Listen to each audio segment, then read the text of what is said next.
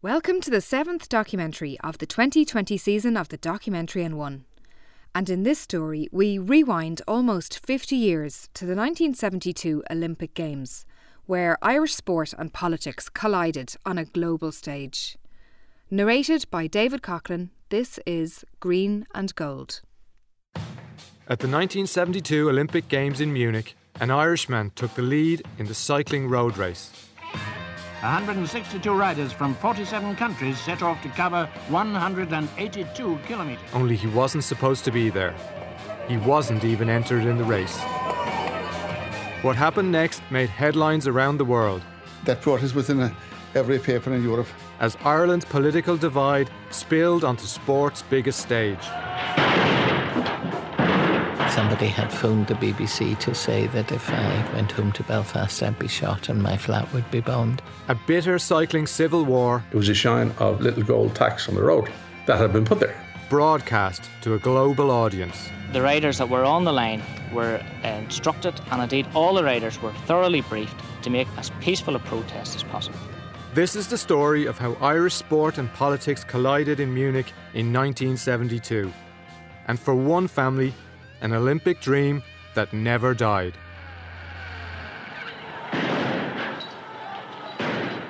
Eight months before those Olympic Games took place, 30th of January 1972, Bloody Sunday, the day 13 unarmed civilians were shot dead in Derry by the British Army. Father, how many dead have you seen in the bogside? Appearing to be dead, there are the 3 in that Saracen car. There are 2 men lying at the end of this block of flats. In the following days, the British Embassy was burned down in Dublin. Crowds estimated at some 6,000 assembled outside the British Embassy for the second night running. At first, it was a peaceful gathering. Then petrol bombs were hurled at the building. Former Irish cyclist John Mangan was one of those present at the protests in Dublin.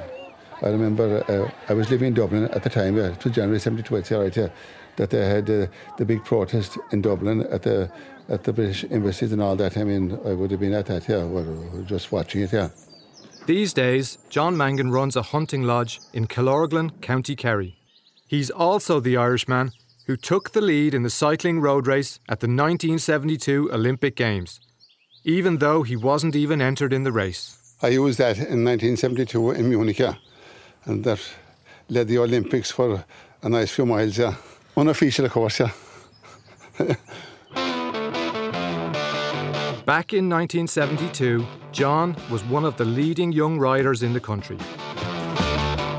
But a major split in Irish cycling meant he wasn't allowed to compete on the international stage. As I always said, I wouldn't sell my soul for 30 pieces of silver by changing over to an association that I didn't believe in. I mean, I believe in a 32 county, and that's it, yeah. Back then, there were 2 internationally recognised Irish cycling organisations. One in the Republic of Ireland with riders from the 26 counties, and one in Northern Ireland with riders from the 6 counties. You had to be a member of one of these cycling bodies to be able to officially qualify for the Olympic Games. But there was also a third Irish cycling body, known as the NCA, or National Cycling Association, and led by a group of prominent Republicans. This organisation represented the entire island of Ireland, all 32 counties. They believed in an all-Ireland organisation and were prepared to fight for it. The dispute was particularly bitter in the south, between the 32-county NCA and the 26-county Irish Cycling Federation, the ICF. Each body had its own separate calendar of events, each running separate races, often on the same day. And although the riders didn't race against each other, the animosity was clear, as rival events were sometimes sabotaged. Many of the riders found themselves at the centre of a propaganda war that was as much about politics as it was about cycling. One of those competing for the 32-county NCA body was the great cyclist Shea O'Hanlon. Among them, Shea O'Hanlon of Dublin, the 31-year-old president of NCA and perhaps its most distinguished cyclist. And there was guys that I went out training with and had great respect for. But at the same time, we didn't have great respect for the organisation because it wasn't as good as our organisation. Our job was to make the NCA stronger and seem stronger than the other side.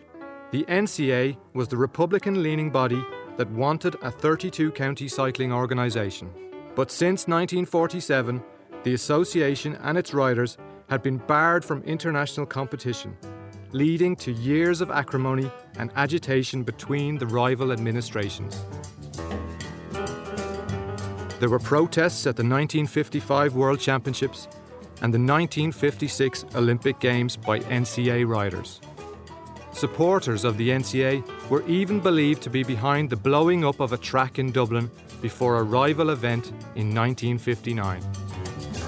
By 1972, they were prepared to take action again, with a secret plan to protest at the Olympic Games in Munich, hatched by Joe Crystal, a Dublin barrister and prominent Republican. That was organised by Joe Crystal, yeah. And it was put together probably the last couple of days of the Ross in 72, yeah. That he gave us the details where we'd be going.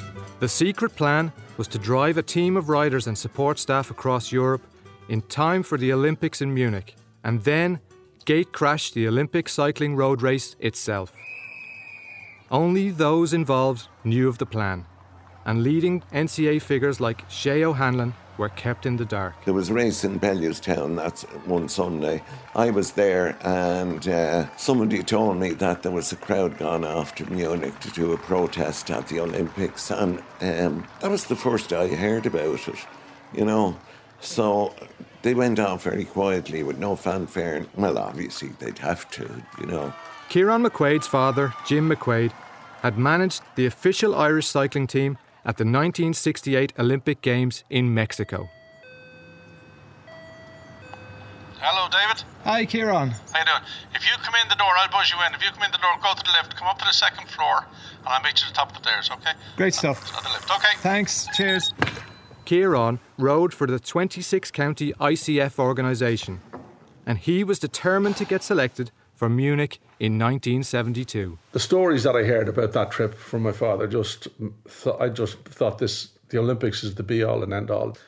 So worked until Christmas and studied until Christmas, passed the exam, and then headed into 72 with one major ambition, and that was to get the Olympics. So when I was picked, it was a huge thing. 2 weeks before the Olympic Games, Kieran McQuaid rode in the 1972 Tour of Ireland, an event that again highlighted the animosity between the rival factions. 85 such riders from 6 countries set off from the GPO in Dublin to ride 750 torturous miles in the Rally Dunlop Tour of Ireland. McQuaid was riding alongside his teammates from the official Irish Olympic team, Liam Horner, Peter Doyle and Noel Teggart. And on the first day from Dublin to Athlone, there was a breakaway of about 16 riders. I was in it. And the race for that yellow jersey was on. It was early hours on a very hot day. And I remember we were well established. We were a minute or two up the road and everybody doing their pacemaking. And I remember looking up the road and seeing a bit of a sheen on the road, like sometimes you would see on a sunny day what looked like a mirage of a shine. But when we got there, as it turned out, it wasn't just a shine of a mirage type shine. It was a shine of little gold tacks on the road that had been put there. The Republican-led NCA had a long history of sabotage in their struggle with the internationally recognised 26-county ICF and the equivalent body in the north. Now, they weren't put there by some local farmer. They were put there by supporters of the NCA or NCA people. It cost me because on that day, as we went across these tacks, I heard people puncturing, and I got across through the tacks and I hadn't punctured, and I breathed a big sigh of relief, and then twice, both of my wheels punctured, went down. Their protest cost me that day. It was a major setback for McQuaid and the official Irish Olympic team, and it wasn't the last act of treachery they faced that week. Towards the end of that race, on the last day into Dublin, we came in over the Wicklow Mountains, in over the Sally Gap, and on one of the descents, all of a sudden we saw marshals on the road all telling us, slow down, slow down, slow down, that there was oil spread all over the road on the descent, and it was a wet day, so it was shocking danger. So these were their ways of making their case known, And then, of course, what happened in Munich after that, that was a few weeks later. Despite the disruption, McQuaid ended the week on the winning team, with Horner topping the field. A fortnight later, McQuaid and the official Irish Olympic cycling team set off for West Germany. Riders were selected from the two internationally recognised bodies on the island. The team was made up of 3 riders from the official body in the south, Ciarán McQuaid, Peter Doyle and Liam Horner, and 1 from the body in the north, Noel Teggart. Another athlete travelling from Northern Ireland was Belfast's Mary Peters, who was competing in the pentathlon. Born in Liverpool, she was set to represent Britain in Munich at a time of heightened political tension in the north.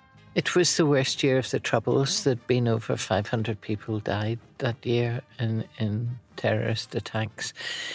I didn't have a track to train on because the one I used was owned by the university. It was full of potholes. The difficulty of training during the Troubles was compounded by the lack of facilities. It wasn't easy. I didn't have a car. I used to get 2 buses, one into the city centre and then another one out to the training track.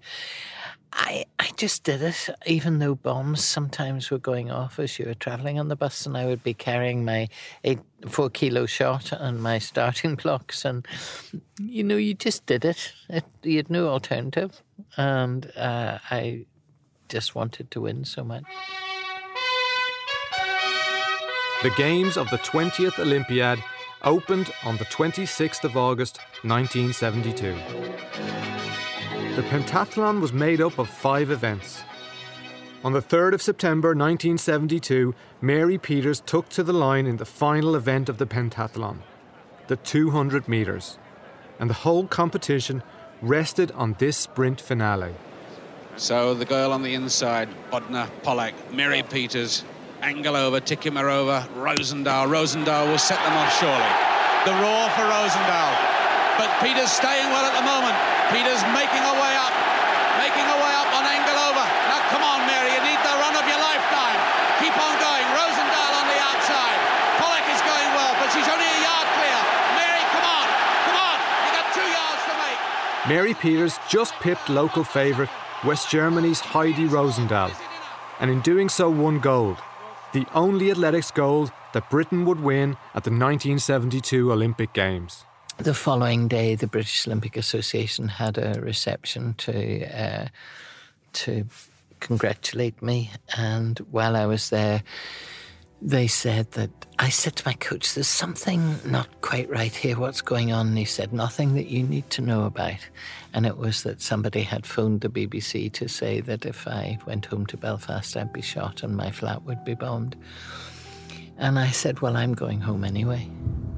Meanwhile, with the Olympic cycling road race set for the 6th of September, the NCA's secret team assembled in Ostend in Belgium for the journey to Munich.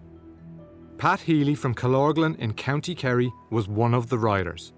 He made the trip from Belgium with fellow NCA rider John Mangan in a car driven by the 32-county organisation's man in West Germany, Eddie Rafter. Eddie picked us up in he had one of those big Ford Zodiacs of the time. It was a very big car.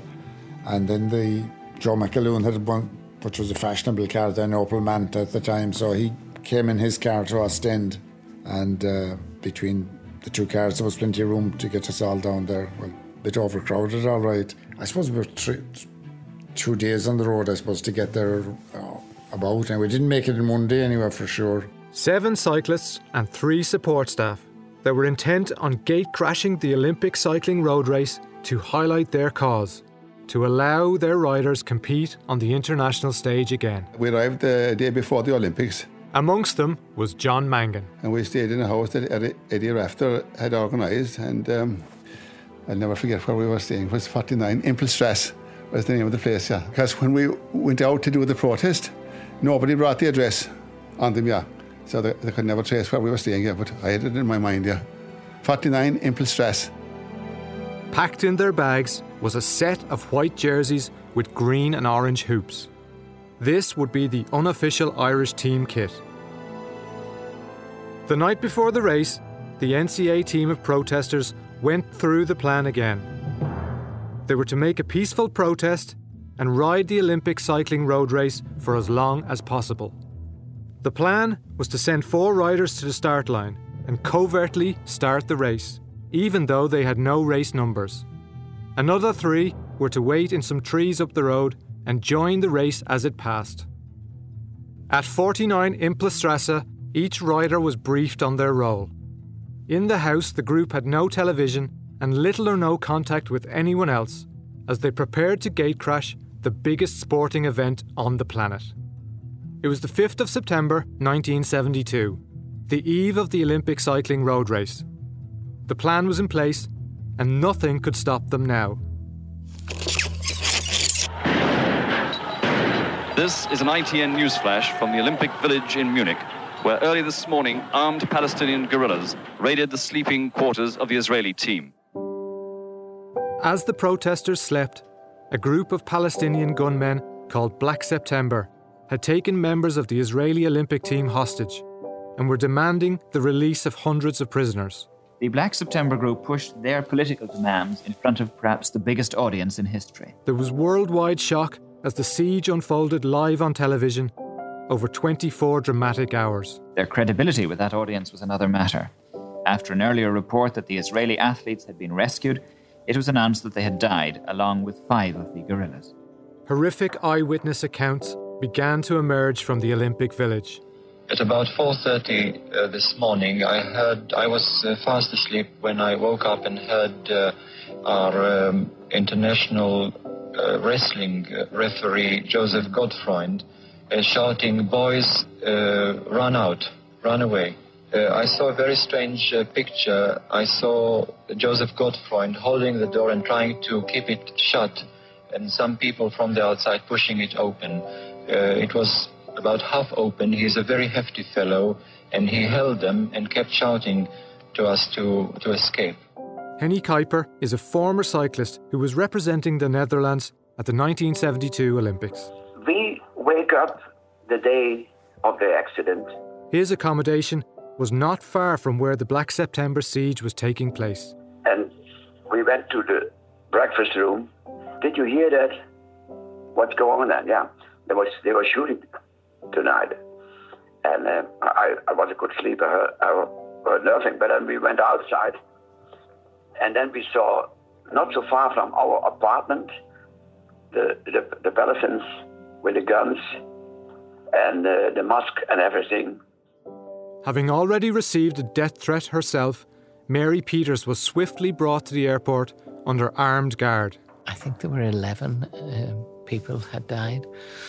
So it was arranged that I would go home early. I'm not sure what the thinking was, in the sense that I'd been threatened to, but I was happy to go home.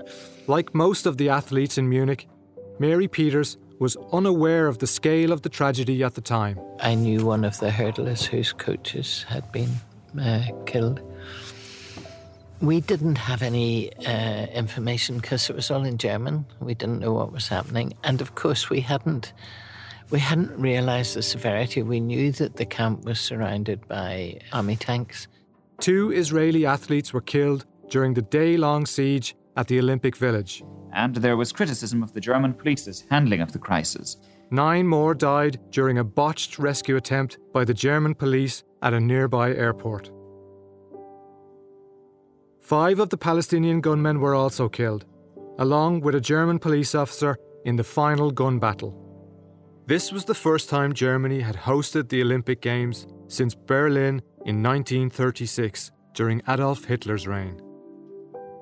Hitler had used the 1936 Games to promote Nazi ideology of racial supremacy and anti-Semitism. The 1972 Games in Munich were supposed to be Germany's redemption as Olympic hosts, but a lack of security would cost them dearly. Mary Peters asked her pentathlon rival, the German Heidi Rosendahl, about the tragedy.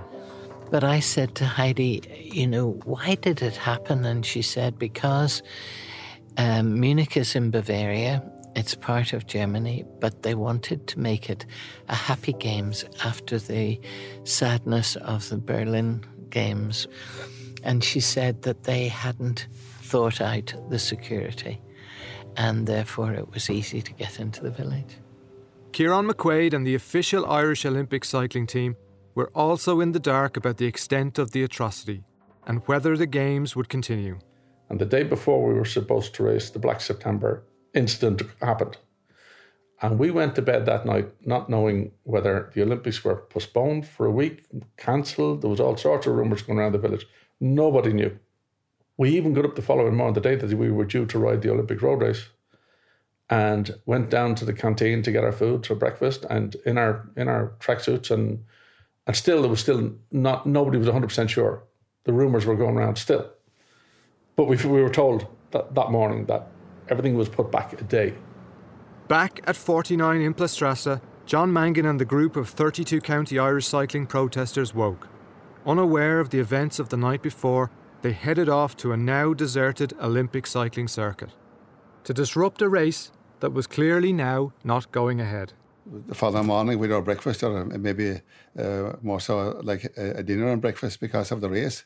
We went out to the race, and we were waiting probably 2 hours, and we realised, shit, are we in the wrong place? And then somebody met one of the locals and they said, is the race not on? And they said, did he not hear there was 13 Israelis shot dead yesterday by the Palestinians and everything is cancelled for a day? Despite the atrocity, the Olympic Games resumed after just one day of mourning. With the cycling road race rescheduled for the 7th of September, the rogue Irish team from the 32 County NCA regrouped, and a decision was taken to proceed with the protest. The race was set for 11 a.m. The audacious plan to interrupt the Olympic Games and make international headlines for their cause of Irish unity was about to unfold. 4 of the team, Pat Healy, Brian Holmes, T.P. Riley and Gabriel Howard, headed to the start line with their bikes and cycling gear. For all the world looking like official competitors, only, of course, they weren't. A further 3 riders, John Mangan, Batty Flynn and Brian Davey, were waiting in some woods up the road since 7 a.m, ready to join the race as it passed. 3 more were at the course to act as support staff: Benny Donnelly, Joe McAloon and David McLarnon. With everyone now in place, they watched and waited. Henny Kuiper was representing the Netherlands in the 1972 Olympic cycling road race that was about to begin. We went to the start and then went to the boxes where you can change your clothing and prepare for the race. Put some oil on the legs, and you have your water bottle on your bike and you have your food in your bag. And then it was something special. As Henny Kuiper waited for the start, alongside the other official competitors, Pat Healy and the other NCA cyclists were warming up in their white jerseys, trying desperately to blend in. There were some riders with a bike sitting on the street, and they were wearing white and green. Brian Holmes, T.P. Riley and Gabriel Howard of the protesters were halted at the start line by race officials. As they were led away, they tried to hand out leaflets in English, French and German about the protest. 2 of them also unfurled a banner that read, "British Army occupies our sporting fields." All the camps with the different teams were lined up along the road, so all the riders were warming up. But Pat Healy managed to avoid detection and watched the clock ticking down to the start of the race. I was keeping an eye on the countdown clock and was just cruising up and down the road. And Pat's job was to try and get started in the Olympic race, despite not having qualified and having no race number on his back. Everybody was busy preparing, so nobody really bothered me much. And then as the lineup was happening, I was still warming up and they were shouting at guys to get into the line and get ready. I rode the bike up the road towards where they were lining up as the clock was coming right down to zero, and I immediately just turned the bike back into the front of the group. So I got started right at the front of the group. If I was going to do something, it was the perfect time. I got a perfect start to the race. Once the race got underway, Ciarán McQuaid of the official Irish team was safely amongst the bunch, cycling at high speed, unaware of the 32 County NCA protesters. being with doubt, and we knew nothing of anything going on at the start, and there was something going on at the start. Apparently there was 4 riders trying to get into the actual event and have their protest at the start, but German police copped that they didn't have race numbers and politely took them away. Maybe not so politely, but anyway, they were taken away. Meanwhile, the other 3 riders, including John Mangan, were waiting in the woods, ready to join in. We went out the road a couple of miles, maybe 2.5 miles, and there was woods. So we waited just maybe 10 or 20 metres off the side of the road, like when the motorbikes went through, or the lead cars, whatever it was. Then the cyclists came along, and so we filtered into the middle of it, and that was it, yeah. Racing for the official Irish Olympic team, and in a race he dreamed about, Kieran McQuaid couldn't believe his eyes. I remember at one stage, as we climbed up a hill, it was a circuit race for so many laps. I remember on the hill at one lap, I saw what looked like 3 bike riders getting out of a hedge on the hill and jumping into the race.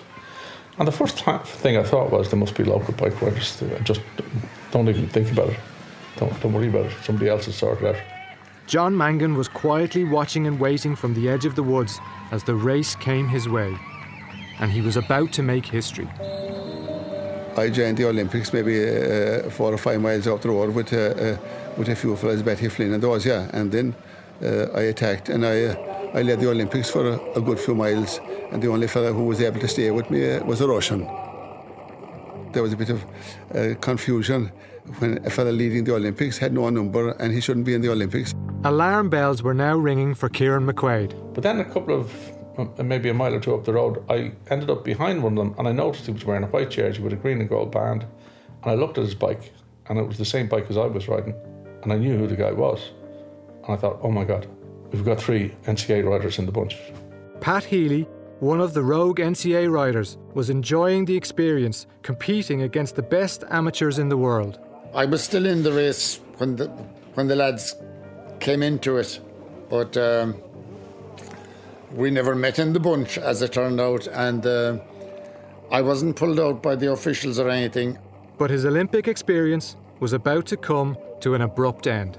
I was involved in a crash. There was a standard crash, and the race was gone by the time we got up. There was, I suppose, 8 or 10 people of different countries. But John Mangan was still in the action, and he wanted to prove what the rogue 32-county NCA riders could do on the international stage. I mean, the way I looked at it was, we were as good as any of them, yeah. I mean, I'm certain that day I was in a good day, that I wouldn't say I would win it, but I certainly would be in the first 16, yeah. Mangan was forced back into the safety of the bunch by race marshals on motorbike. It was here that he encountered Noel Teggart from Banbridge, the lone rider from the Northern Irish body who was cycling and competing for the official Irish Olympic team. Noel Teggart was in the best form of his career at the time and had ambitions to win a medal. However, things quickly became heated between the two. There was some little bit of hassle with some of the Irish cyclists. Like one of them said to me, there's a lot of southern bastards around this morning. And I took offence to that, right, yeah. John Mangan claims those were the words of Noel Teggart, something that is dismissed by Kieran McQuaid. Not a chance. Not a chance. Sorry, I'm going to have to disagree with John Mangan on that one. There's no chance. He can make excuse for all he wants, but there's no chance that Noel Taggart was riding the last international race of his life. Regardless of what was said, McQuaid saw the situation quickly escalating. On the hill the next lap, as we came near the top of it, I was on the right-hand side of the bunch, the peloton, and I saw just in front of me Taggart being pushed from behind into the crowd and held. And we're travelling at 25 miles an hour, and all of a sudden I was past the two of them. And the first thought was, do I stop and go back and help him? Kieran McQuaid was faced with a dilemma. Stop and help his teammate who'd been dragged out of the race by a rogue rider, or keep himself in the race. Noel Taggart was a truck driver. I was only a 21-year-old student. He was well able to handle himself, and this was the Olympic road race. And I said, no, there's no point in going back because he's well able to handle himself, so I just kept going. And I didn't see him again until after we finished, and he is, needless to say, he was not in good shape. He was disconsolate. He couldn't. He was heartbroken. John Mangan maintains the row that ended Noel Teggart's race wasn't planned. After the race, I watched some of the papers. They must have interviewed McQuaid and that, yeah. And I mean, I wouldn't believe too much what McQuaid would say. I mean, he said that he saw me being aggressive with the riders and all that sort of thing. That was bullshitting, yeah. So I mean, I wouldn't take all McQuaid wanted was publicity for his statements, yeah. He was there with the object of making a protest. You know, people had got these riders and they've said, this is what we've got to do. I mean, some of them afterwards claimed they were there to ride the bike race. They had protest leaflets in their back pockets about British occupation of Northern Ireland. If I'm riding a 100-mile bike race, I know what I want in my back pocket. I want some food, some sustenance, not protests about British occupation of Northern Ireland. John Mangan has a different view of things. They gave out leaflets at the start while they were doing their protest. Yeah, I think it was in 3 languages: English, French, and German. I had no leaflets, or we had no leaflets because we were out the road joining the race. I mean, my job was to prove to fellas that I was as good as the best of them. Yeah, and I had no interest in down below. Yeah. Armen zwaaien over de streep. Henny Kuiper, Nederland. Henny Kuiper, Oldenzaal, wint Olympisch goud. Onder toch daverende toejuichingen. As Dutch cyclist Henny Kuiper went on to win gold, the official Irish cycling team had seen their Olympic hopes disrupted. Liam Horner finished in 38th position, Kieran McQuaid in 40th place, and Peter Doyle in 69th position. The disconsolate Noel Teggart was unable even to finish the race. Afterwards, the riders from both sides of the Irish cycling divide tried to pick up the pieces.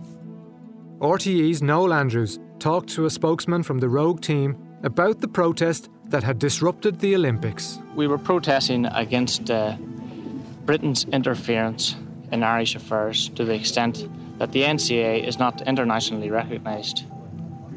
This is not the first protest. This is our 3rd international protest. We had one at Melbourne Olympics and one at the World Championships in Rome. Did it cost you a lot of money to organise this? It cost us a lot of our own money to come here, but our feelings are such that we think any money that we spend is well worth the effort. And how many of you altogether came? We had 7 cyclists. You'd more than just 7 cyclists, you'd a lot more support too. Well, we had some supporters in this country, and we'd also myself and 2 other sort of deputy managers. Well, now there's word of accusation that you interfered with one of the riders from ICF. Well, as I have not spoken yet to the riders who are being accused, I can't deny or confirm that. But I can say that the riders that were on the line were instructed, and indeed all the riders were thoroughly briefed to make as peaceful a protest as possible.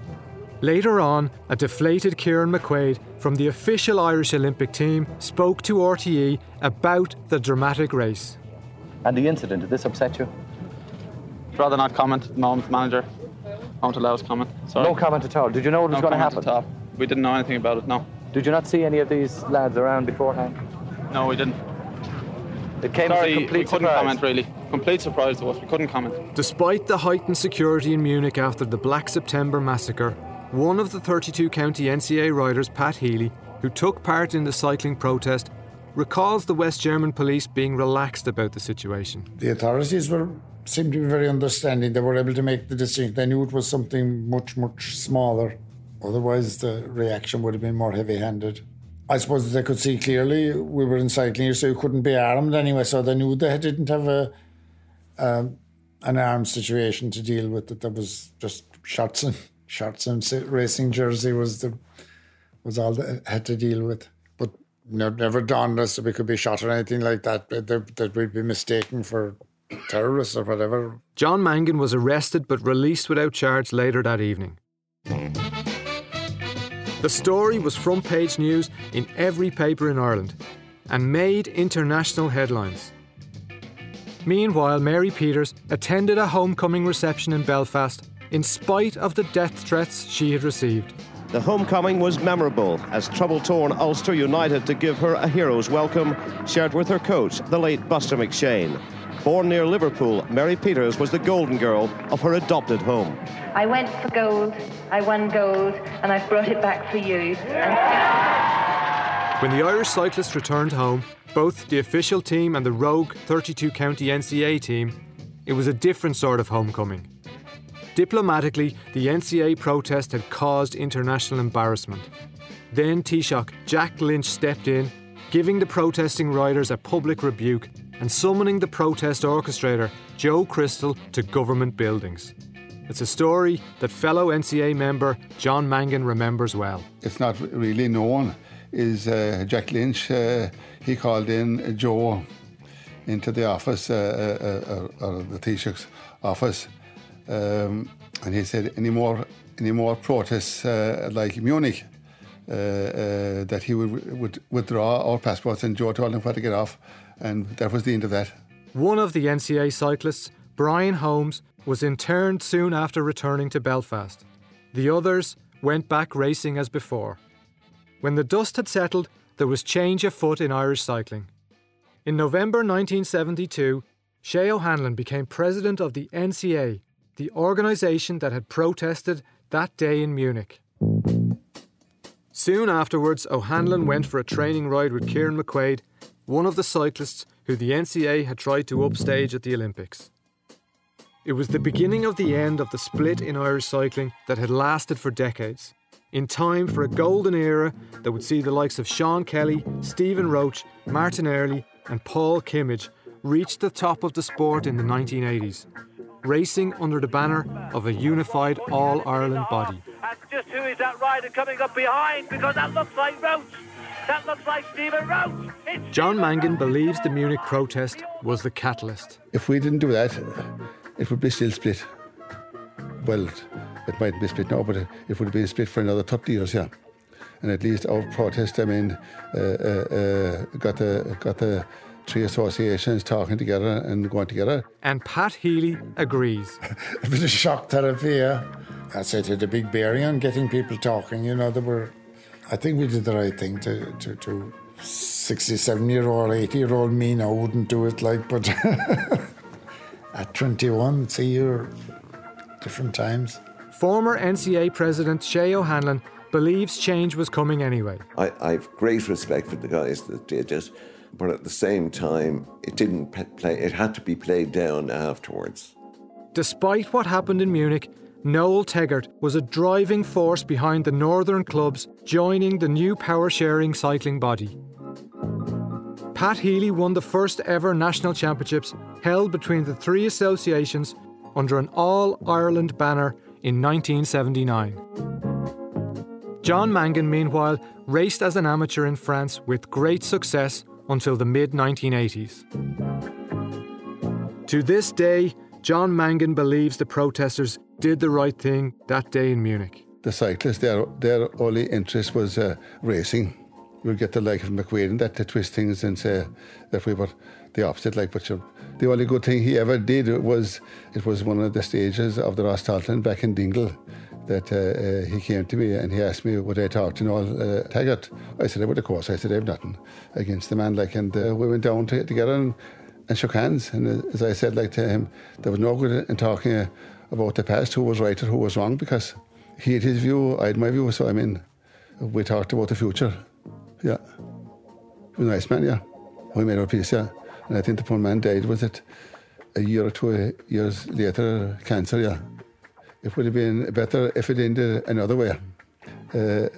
Ended up that he could have finished his race, I could have finished my race, yeah, and then you never know, we might have ended up at the line together chatting. But at least we got together to talk back in Dingle, yeah.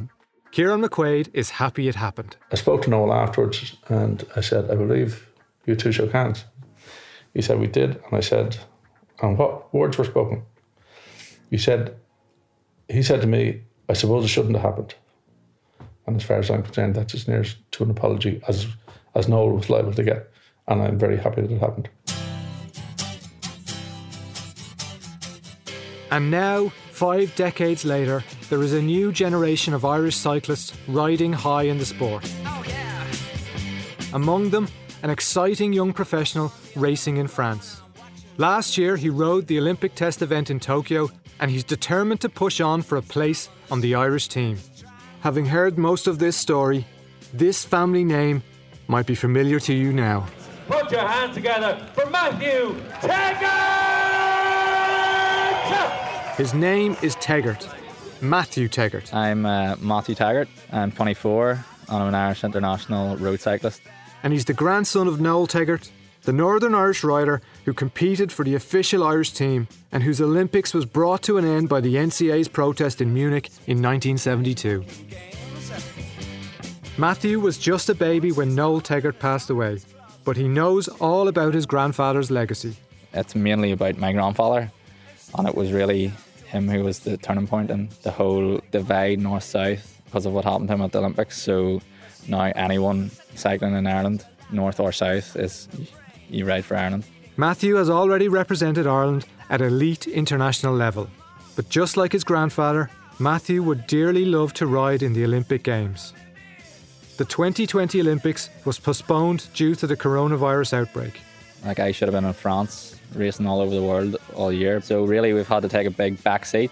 But Matthew has been back in Banbridge, County Down, training hard with an eye on the rescheduled games in 2021.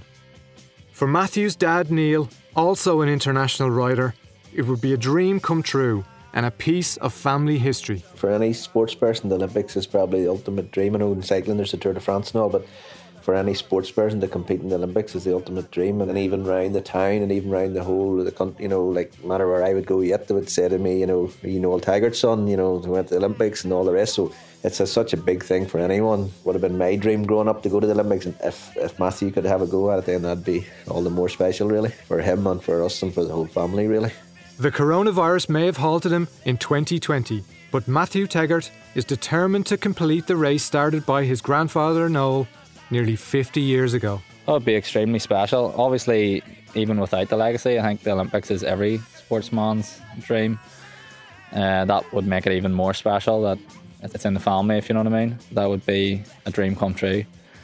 So the dream's not over, it's just postponed.